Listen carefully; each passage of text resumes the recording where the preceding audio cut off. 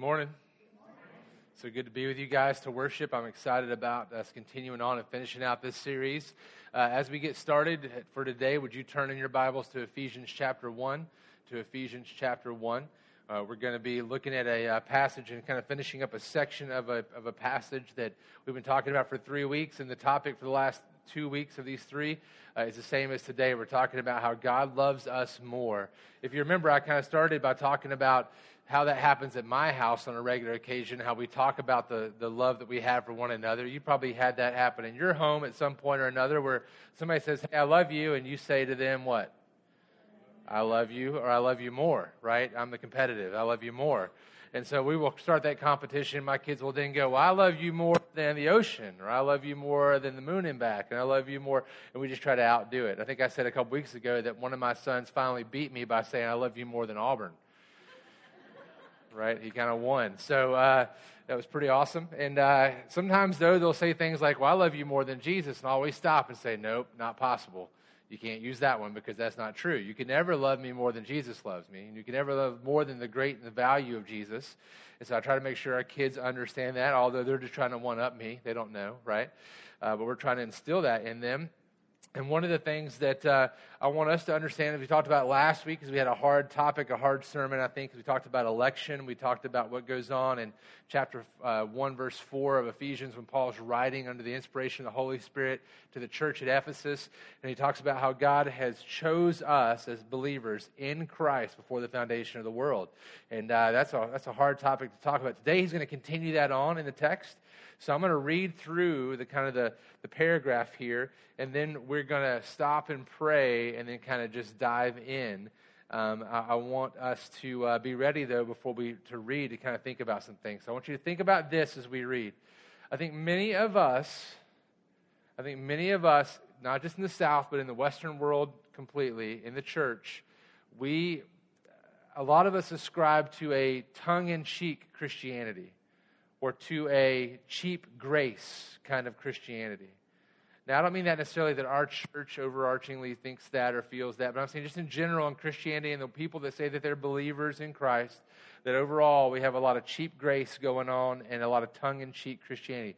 The kind where it's a lot more about me and what I want and my desires than it is about what God wants and what His desires are. The kind that's a lot more about getting what I need from God instead of realizing I've been bought and paid for out of my debt to sin by God, and it's no longer I who live for self, but it's Christ that lives within me now. And so we have this kind of cheap grace that goes on, or this kind of what I would call tongue-in-cheek Christianity. And I think today we're going to kind of hit that really hard as we look at what it means to be a follower of Christ as we sum up this series here. Also, before we read, just know this. Verse 3 through 14 is actually one long sentence in the Greek. Remember us talking about that? So we're just kind of taking a piece of it. We're going to come back later and carry on to the next phases of this one long sentence.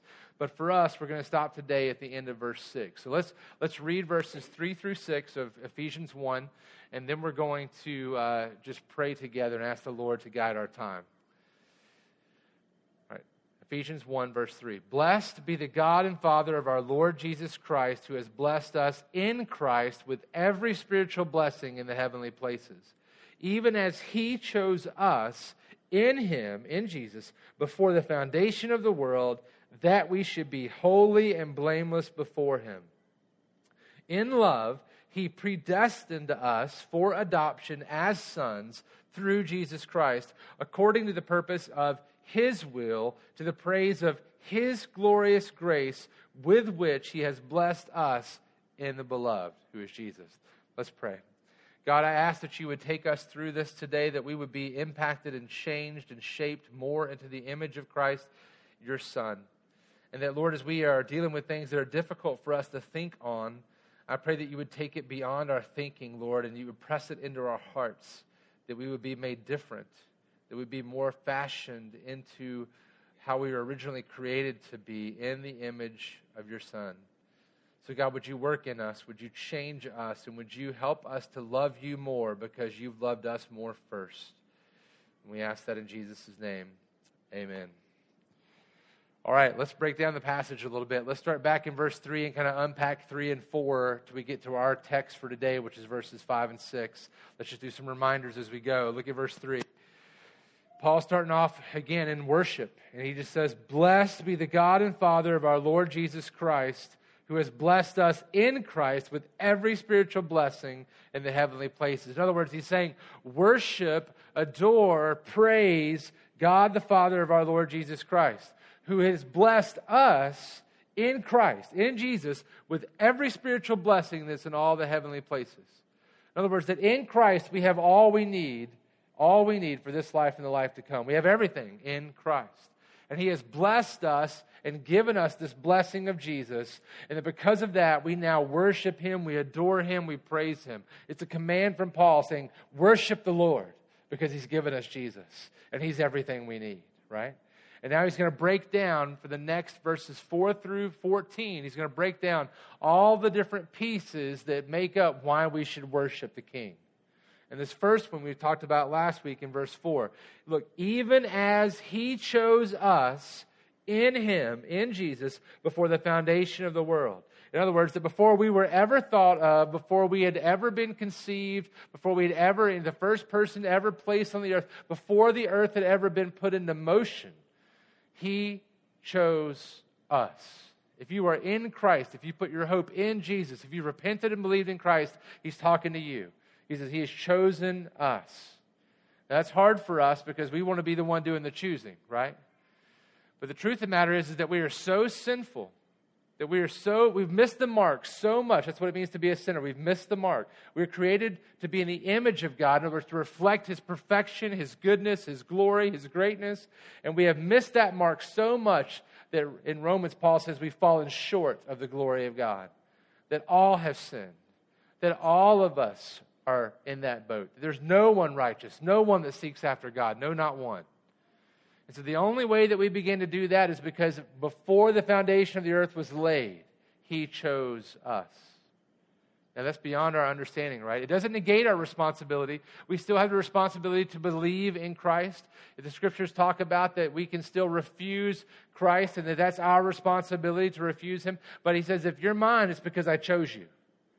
And he is sovereign over all things. And so our hope rests not in our ability to stay good or be good. Our hope rests in the ability of God to do the right choosing, right? And his sovereignty and his ability. Look, it says again, even as he chose us in Christ before the foundation of the world, here's the reason, that we should be holy and blameless before him. Remembering this, right?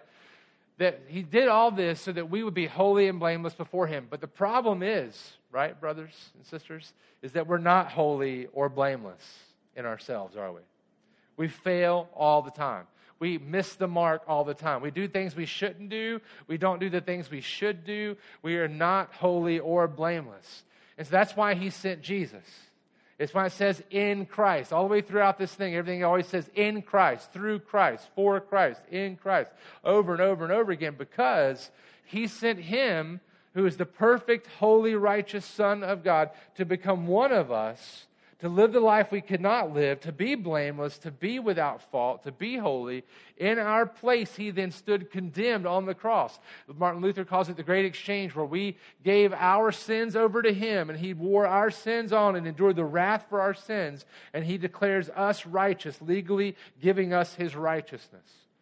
So he declares us righteous while he was the one who truly was righteous, so that when he died the death that we deserve and then rose in victory over Satan, sin, death, and hell, the debt has been paid and he has victory over death, and we then can be declared righteous and blameless. So we are not blameless, but here when he says, even as he chose us in him before the foundation of the world, that we should be holy and blameless before him, we could not do it, so we've been declared righteous by God because of the sacrifice of Christ.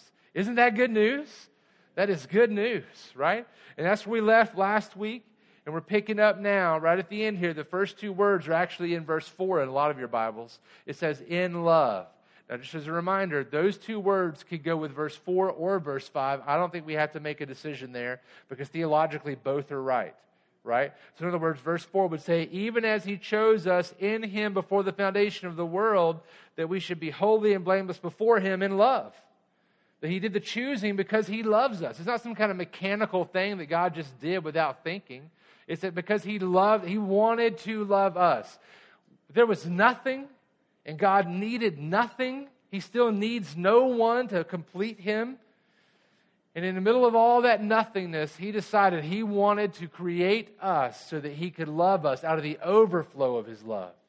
Not because he needs us to worship him, not because he needs us to complete him, but because he just wanted to love us. Okay? So in love, he chose us before the foundation of the world. And now we also see verse 5, it goes right along. In fact, maybe even better so, but it works with both. It says this, and we're not going to like some of these words, so hang with me while we work through them, okay? In love, he predestined us for adoption as sons through Jesus Christ, according to the purpose of his will. Now that word for predestined, let me just back it up here. Let me just lay it out a little bit for us, all right? I'm going to say it some different ways. Let me put it to you like this. In love, he set forth. He determined. Yeah, that's what the word means. It means to predestiny someone, right? That he set it forth to roll a certain way. That he's the sovereign creator of the world. He set into motion these things. He, in love, set forth or determined or predestined to adopt you. That's the key, right? To adopt you. In love, he set forth that he would adopt you, and he chose you before the foundation of the world. We looked at Romans 9 last week where it talked about that Jacob and Esau were in the womb, and he said before either one of them had done anything wrong, and not because of something they would do, but because the election of God, the choice of God, he said, Jacob I loved and Esau I hated. He chose Jacob over Esau. And the argument was, well, how can he be just? And basically the end of the argument is, who are you, O man, to declare to God that he has to explain himself to you, right? How can what has been made say to the maker, hey, why did you do it that way? Right? We have no right to do that with him. Here we see, though, as Paul's talking about this election, as we've been chosen by God before the foundation of the world, that he, in love, predestined us for a purpose. Now, he's not predetermining every little thing that we're going to do necessarily according to this text. He's not saying that, you're going to eat Cheetos at 5:02 today. That's not what that's about. He sovereignly could do that, but that's not what this is talking about. I know some of you can eat green beans at 12:15, okay? That's not what he's talking about, though. He's talking about that God himself has chosen you, that he has predestined you for adoption in love. Because he loved you, he predestined you to be his. Because he wants you right where you are. Exactly who you are. Knowing all things that would happen, he chose you before the foundation of the world. For adoption as sons through Jesus Christ. And actually it says in the Greek, for adoption, he chose you, predestined you for adoption to himself as sons. To himself as sons. In other words, he loved you so much, he wanted to bring you into his family, and so he set forth that you for sure would be his. And that he made sure that would happen, and he brings you into his family because he loves you and wants you, and he's calling you to himself. As sons, and that would include daughters, through Jesus Christ. All of it's through Christ, through Christ, through Christ. Now, where does this idea of adoption come from? We need to unpack this idea about adoption. A lot of us know about adoption because we think about little babies being adopted, right? I mean, it's always good and cute. I had some of my best friends been waiting for a child for a long time and just got their little girl this last spring, almost a year ago. And it's a beautiful thing. But that's not exactly what the Ephesians would have been thinking about when this language was used. Adoption back in this day was done more so in this context. There would be somebody who didn't have an heir, and they may have had some wealth, or they had an estate, and they wanted somebody to receive their name and get all this wealth, and they wanted to carry on their legacy. So they would pick a young adult, somebody, usually a man or a man in his family, and they would pick that young adult, and they would say, hey, I want to adopt you, and I want to give you my name. I want to give you all this mine when I die, and I want you to carry it on. They would pick a young, responsible adult, and they would find somebody that they respected, and they would bring them in and do that.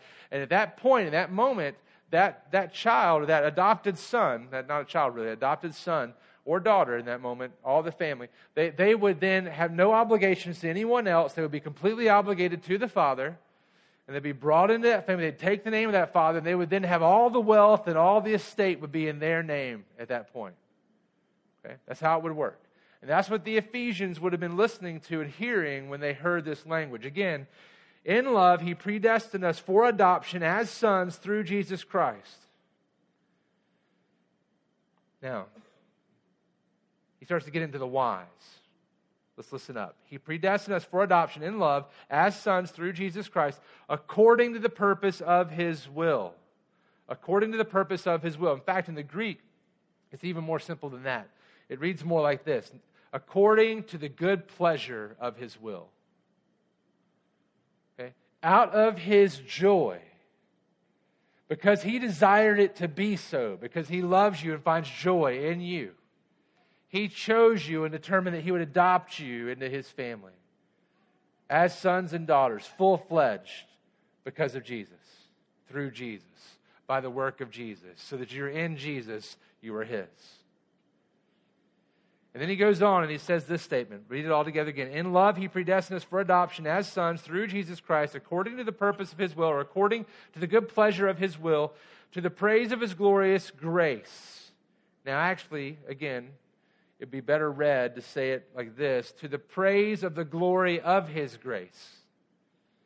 That's a little more confusing. We'll come back to that in just a second. To the praise of the glory of His grace, with which He has blessed us in the beloved. So here's what this means, right? To the praise of His glory, of His grace. You're saying He's doing all of this ultimately. This is the bottom level. He's doing all of this ultimately for this base reason. For the praise of the glory of His grace with which He has lavished upon us in Christ. In other words, He's done everything He's done to bless us with all the spiritual blessings and all the heavenly places in Christ. By choosing us before the foundation of the world. By predestining us for adoption to Himself in love. He's done all that for the ultimate reason that the glory of His grace in Christ would be made much of, and it would be to the praise of that. See, God is ultimately going to do the right thing all the time. And He's going to give credit where it is due. He's going to praise the most wonderful of the most wonderful of the most wonderful things.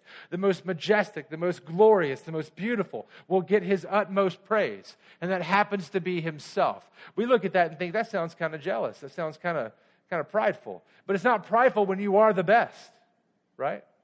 It's truth. And He is. And so for His glory is what is His utmost reason. Oftentimes we don't like this kind of language because it interferes with our pride. Right? Well, what about what I want? Well, what we wanted was to go against God. That's what we wanted.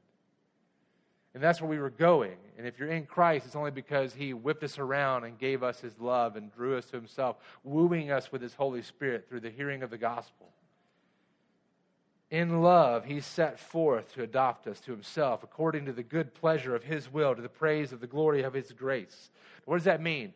His grace, He's talking about, with which He has blessed us in the beloved. In other words, the grace is that we deserve damnation, we deserve punishment, we deserve to be off with your head for rebelling against the King. And instead, He gives us mercy. He shows grace to us by giving us Jesus instead, to buy us in. So instead of taking off our heads, He killed Jesus on the cross so that we could be brought into the family.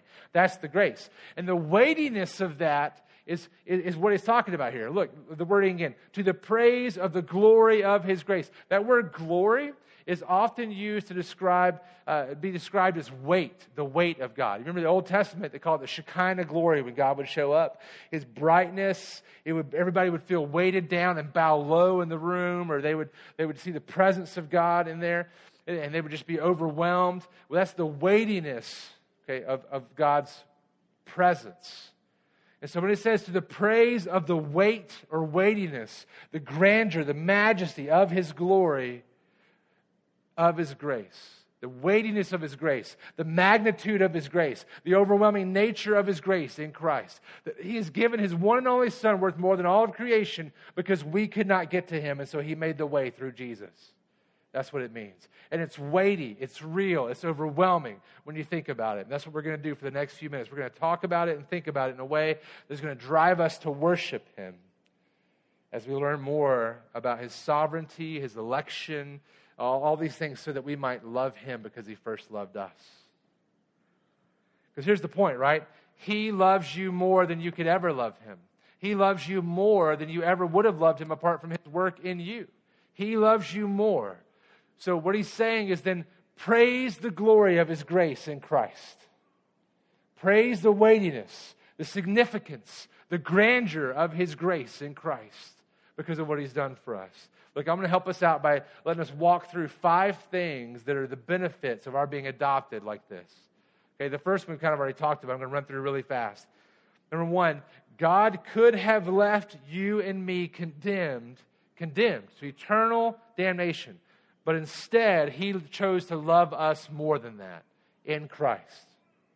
He chose to love us more. He's done that through the atoning work of Jesus' sacrifice on the cross and by giving us faith by His Holy Spirit in Jesus. Here's a couple of texts to go with that. Listen, 1 Peter 3:18. For Christ also suffered once for sins. That's the death on the cross. The righteous for the unrighteous. That's us. That He might bring us to God. Being put to death in the flesh, but made alive in the Spirit. That's how He did. That's how He accomplished the adoption. John 1:11-13. He came to His own, Jesus did, and His own people did not receive Him. Listen, but to all who did receive Him, who believed in His name, He gave the right to become children of God, who were born not of blood, nor of the will of the flesh, nor of the will of man, but of God. We're born of God. Right? God has loved you more, even though He could have left us to our own to be condemned, which we all deserve.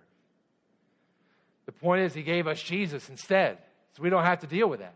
We don't have to go through all those things. He loves us so much, He gave us the one who's worth more than all of us put together, so that He would die in our place so we could be ushered into the family. Look, He loves us more. Praise be to Him. Praise the glory of His grace in Christ. Secondly, God could have left you with nothing, but He loves you more and He gives you everything in Jesus. Right? That's what we're talking about. Blessed be the God and Father of our Lord Jesus Christ, who has blessed us in Christ with every spiritual blessing in all the heavenly places. And you may think, well, what about the physical blessings now? Well, you're right. There are physical blessings. I think Paul is just kind of saying these are greater than those. It doesn't negate those. It's greater than those. And in the end, what's the saying? You can't take it with you, right? So what is the greatest treasure we will have is the things that last now and then. And that is Christ. So He is the greatest treasure. Listen, Romans 8:29-30. For those whom He foreknew, guess because He chose us beforehand, He also predestined to be conformed to the image of His Son, in order that, here's the reason, He might be the firstborn among many brothers. And those whom He predestined, He also called. Those whom He called, He also justified. And those whom He justified, He also glorified. In other words, He did all of this so that we could be brought into His family and be with Him forever. And He's made step after step after step after step to occur so that that would happen for us. Jesus says it simply when He says in Luke 12:32, fear not, little flock, for it is your Father's, here's those words again, good pleasure. It's your Father's good pleasure to give you the kingdom. He's giving the king is giving us the kingdom when we're the ones rebelling against the king.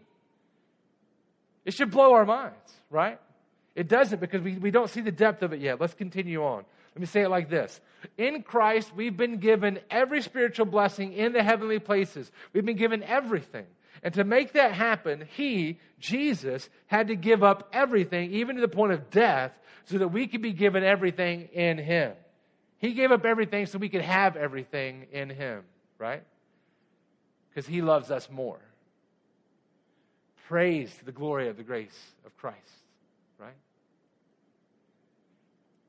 Here's another way to see this, another benefit we have here. God could have just forgiven or pardoned you.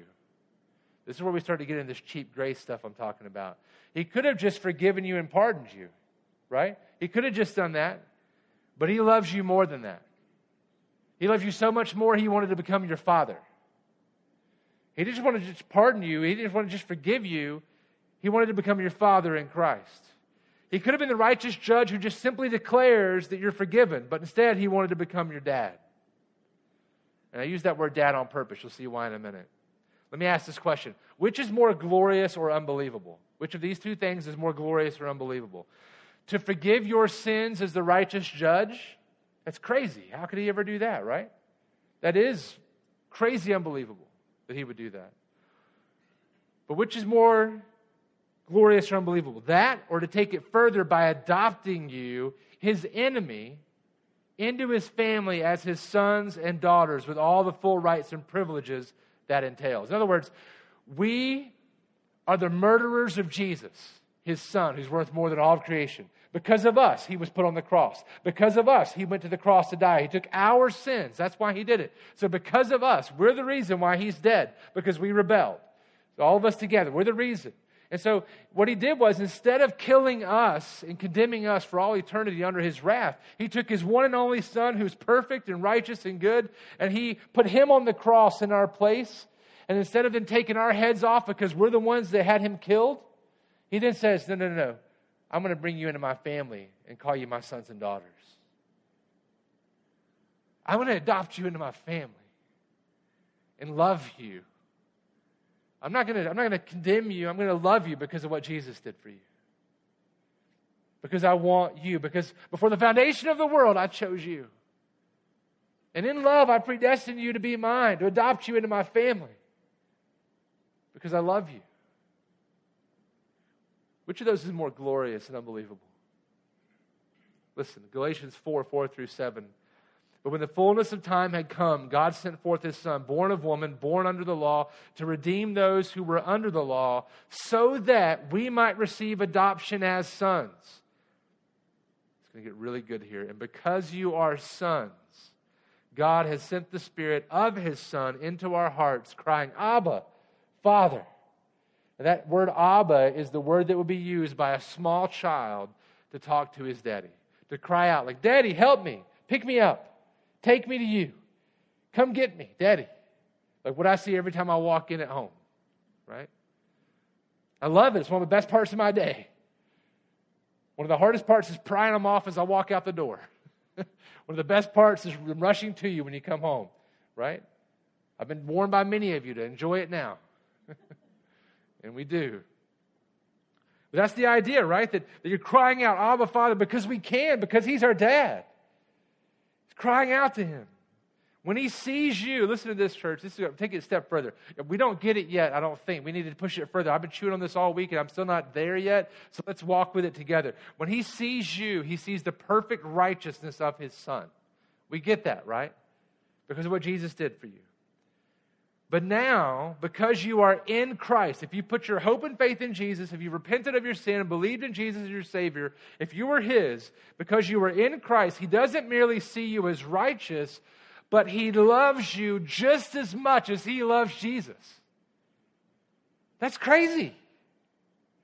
You mean those of us that willfully go against him over and over again, that are the reason why he had to go to the cross, that were the reason why Jesus had to die, that he loves us just as much as he loves his Son Jesus? Yes. That's what the Bible's telling us, that we are co-heirs with Jesus, that he loves us the same. He sees the righteousness of Christ on us. He doesn't see our sin. He sees the perfection of Jesus, and he loves us the way he loves his Son Jesus. That should blow our minds. We can never deserve it, and yet he loves us that much. This is the kind of Jesus I'm talking about. Paul talks about it in Colossians. He says, for by him all things were created, in heaven and on earth, visible and invisible, whether thrones or dominions or rulers or authorities, all things were created through him and for him. And he is before all things. And in him all things hold together. And he is the head of the body, the church. He's the beginning, the firstborn from the dead, that in everything he might be preeminent. The one who deserves all the praise and all the glory. And the Father gives us that kind of love too. That changes everything for us. Changes everything. God wanted to be your Father so much that he gave up his perfect good Son who's worth more than all of creation combined, so that he could gain us, imperfect, bad sons and daughters, who can never live up to our older brother's legacy. That's how much he loves us. He loves us more. He loves us more. Praise the glory of his grace in Christ. Adore him because he's done that for us.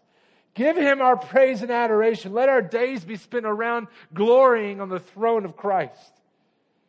Praise him. Listen, God could have even just declared us righteous, but he loves you more. So he works in you and for you to make you righteous in Christ. Listen, he works in you and for you to make you righteous in Christ. Listen, you may think right now that if I really knew what you've been doing when nobody was looking, that I wouldn't want you here. Or if God really, man, if God, he knows what I've done, he doesn't accept me like that. Look, I'm telling you right now, God loves you right where you are right now. But he loves you too much to leave you where you are. He loves you too much. He loves you exactly where you are. If you've been wallowing in your sin, he loves you that much that he would give Jesus for you to bring you into his family. He loves you so much to do that. He loves you too much to leave you there. And he's calling to you today to turn away from those things and turn back to him. He's called out to you from before the foundation of the earth. He's been wanting you. And he loves you so much more that he actually gives you his Holy Spirit to guide you and lead you when you're his. Listen to these marks of true Christianity, not cheap grace, not tongue-in-cheek Christianity. Listen to this, Romans 8:12 through 17. So then, brothers, we are debtors, not to the flesh, to live according to the flesh. For if you live according to the flesh, you will die. But if by the Spirit you put to death the deeds of the body, you will live. Listen up. For all who are led by the Spirit of God are sons of God. So you might want to ask yourself, am I really a Christian? Am I really the person I say I am? Because some people, I'm telling you right now, there'll be a lot of people in the last day, Jesus says, who will cry out to me, Lord, Lord, didn't I prophesy in your name? Didn't I cast out demons in your name? I mean, who's done that in here, right? Who stood up and just prophesied in the name of Jesus? Who's cast demons out of somebody, right? And he tells those people, he says to them, depart from me, I never knew you. There will be people in the last day that think they're in that are not his. Please, church, let no one in this place be that person. Nobody has to. Repent today and put your hope and trust in Christ for real. Don't put it on the edge. Don't wait thinking that you've got it. Don't live in religion. Go to the person who loves you so much he wants to be your father, not just your righteous maker. Run to him today. Turn from those things and turn to the Lord.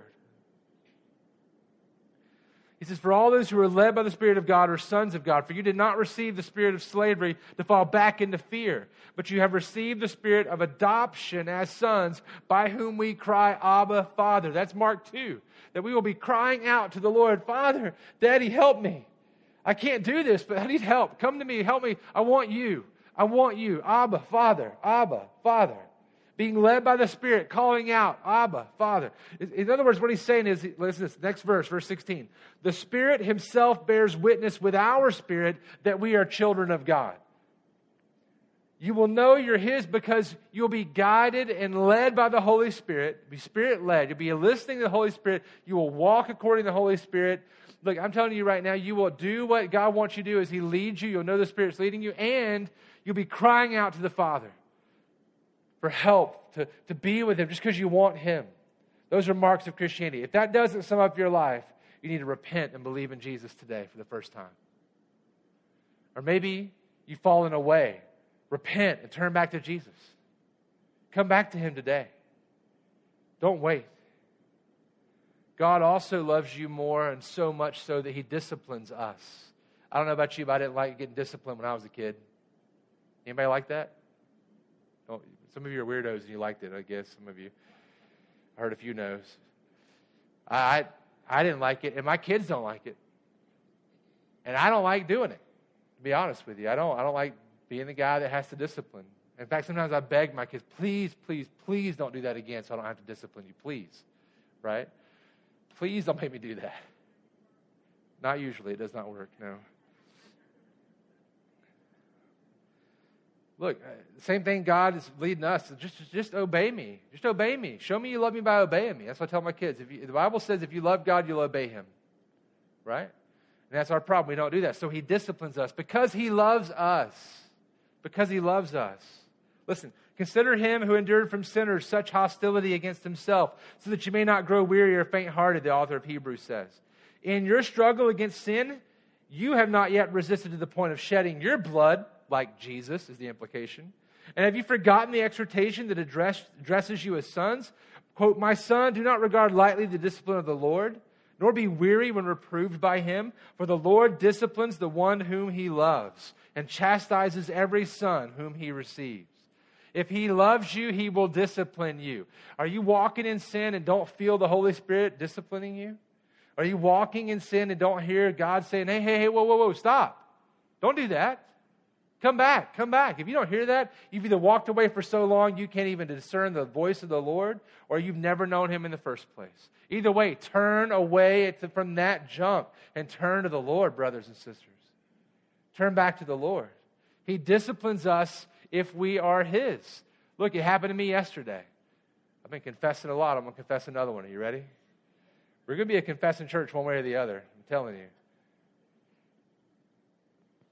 The Lord has been all over me until about 10:30 today, and I finally felt relief. Because he's been disciplining me by letting me feel the guilt and the just not liking myself because I did not obey the Spirit. I wasn't even listening to the Spirit. I just missed the whole opportunity. I had 2 guys from a local cult come to my door and knock on my door to talk to me about their cult. Cult, C-U-L-T, in case I'm not saying that clearly, right? And you know what I said? I just kind of said, well, who are y'all with? And they told me, and I said, I'm a Baptist pastor. I had a kid on this hand, 2 kids screaming inside, another 2, I don't know where they were, right? And I just said, I'm a Baptist pastor. I would love to talk with you, but it's not going to go like you think it's going to go today at this door. So if you want to do that, I'm here. And they were like, no, that's good. We'll see you later.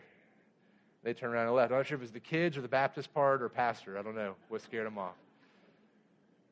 And it's kind of funny when you say it like that, but I immediately, when I closed the door, I felt the Holy Spirit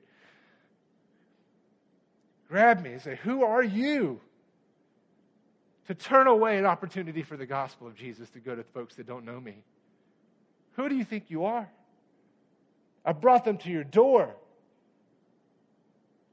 And that discipline of the Lord hurts, but it is good because it proves he loves me. And he wants me to be shaped into the image of Christ, who gave his life always for the glory of the Father. If you haven't felt the discipline of the Lord, brothers, sisters, please search and ask, plead with God to make it known if you are his. It is a gift and a grace of God to be disciplined. It is good because he loves you. He loves you more. Ultimately, he even disciplined his son in our place on the cross so that we didn't have to endure forever discipline and wrath. Praise the glory of his grace in Christ, that he loves us enough to discipline us, that he loves us enough to give us the Holy Spirit. He could have kept it all legal and superficial.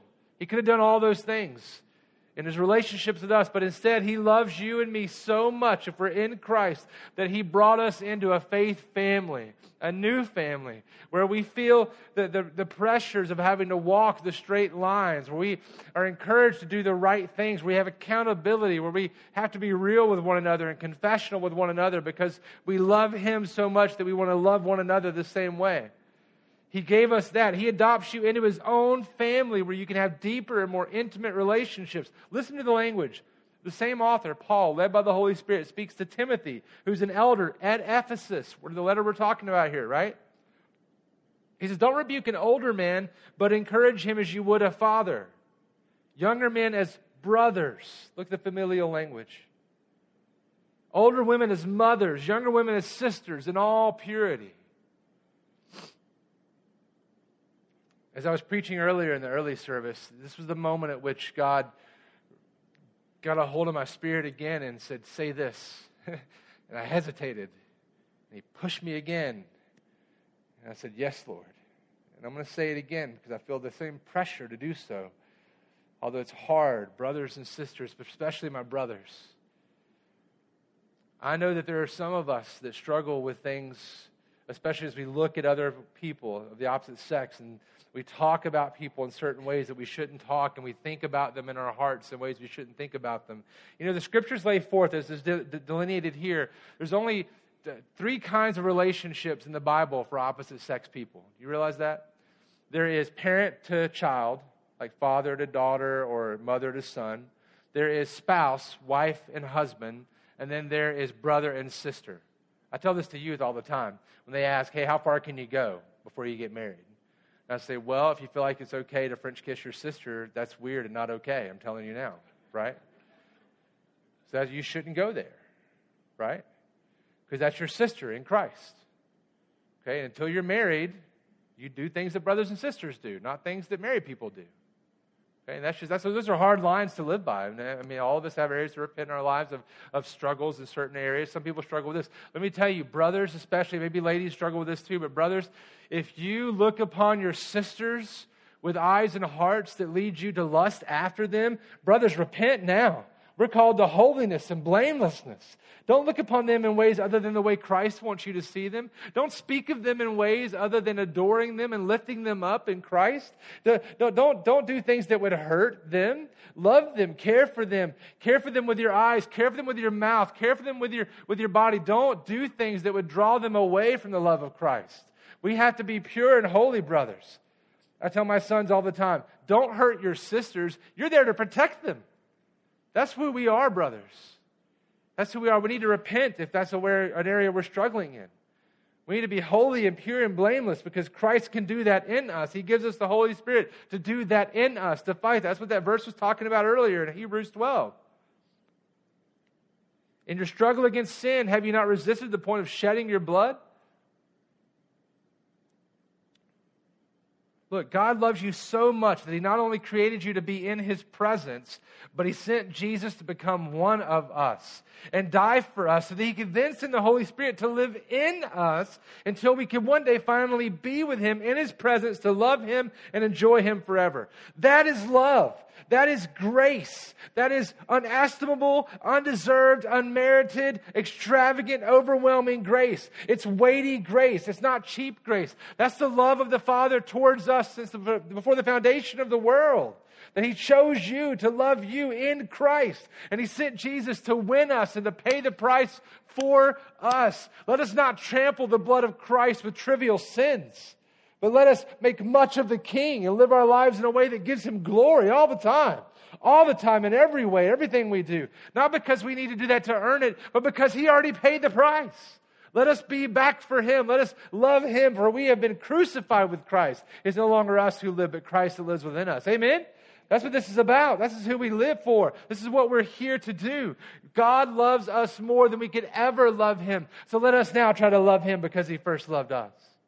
Let us turn from our ways today. Brothers and sisters, today may be the first day you realize you need Christ. If so, repent and believe in Jesus. Or maybe this is the 1,000th time you've heard this message and you've loved Jesus for a long time, but you keep falling down in your sin. Repent today and believe in Jesus. His blood is sufficient. And He knows right where you are, and He still wants you. He wants you because He chose you before the foundation of the world. In love, He predestined you for adoption to Himself, according to the good pleasure of His will,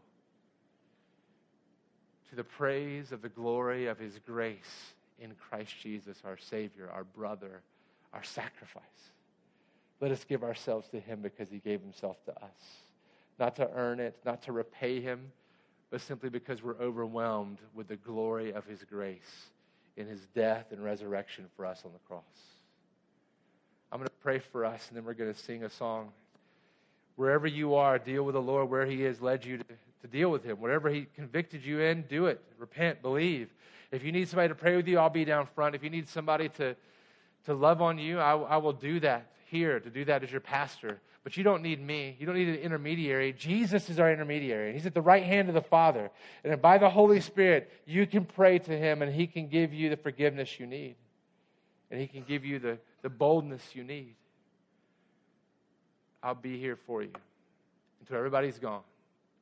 But let us sing and worship, or pray and worship, or cry and worship, or run and tell everybody and worship. Because blessed be the God and Father. Worship, adore the God and Father of Jesus Christ, who has blessed us in Christ with every spiritual blessing in all the heavenly places, even as he chose us in him before the foundation of the world, that we should be holy and blameless. In love, he predestined us. He predestined us for adoption to himself, to the good pleasure of his will, to the praise of the glory of his grace in Christ. Let us make much of Jesus, brothers and sisters. Father, I thank you for what you've done for us in Christ. I pray that you would help us by drawing us to yourself, Lord. Don't just help us to get us beyond something or next level on something, but Lord, work in us to break through our sins so that we might be redeemed if people don't know you. And if we know you, but we know we need help, we know we need sins forgiven, we know we need your grace, the weightiness, the majesty of the fullness of your grace as is found in Christ. So Lord, just help us to trust in him and give you the glory. And I ask that in Jesus' name.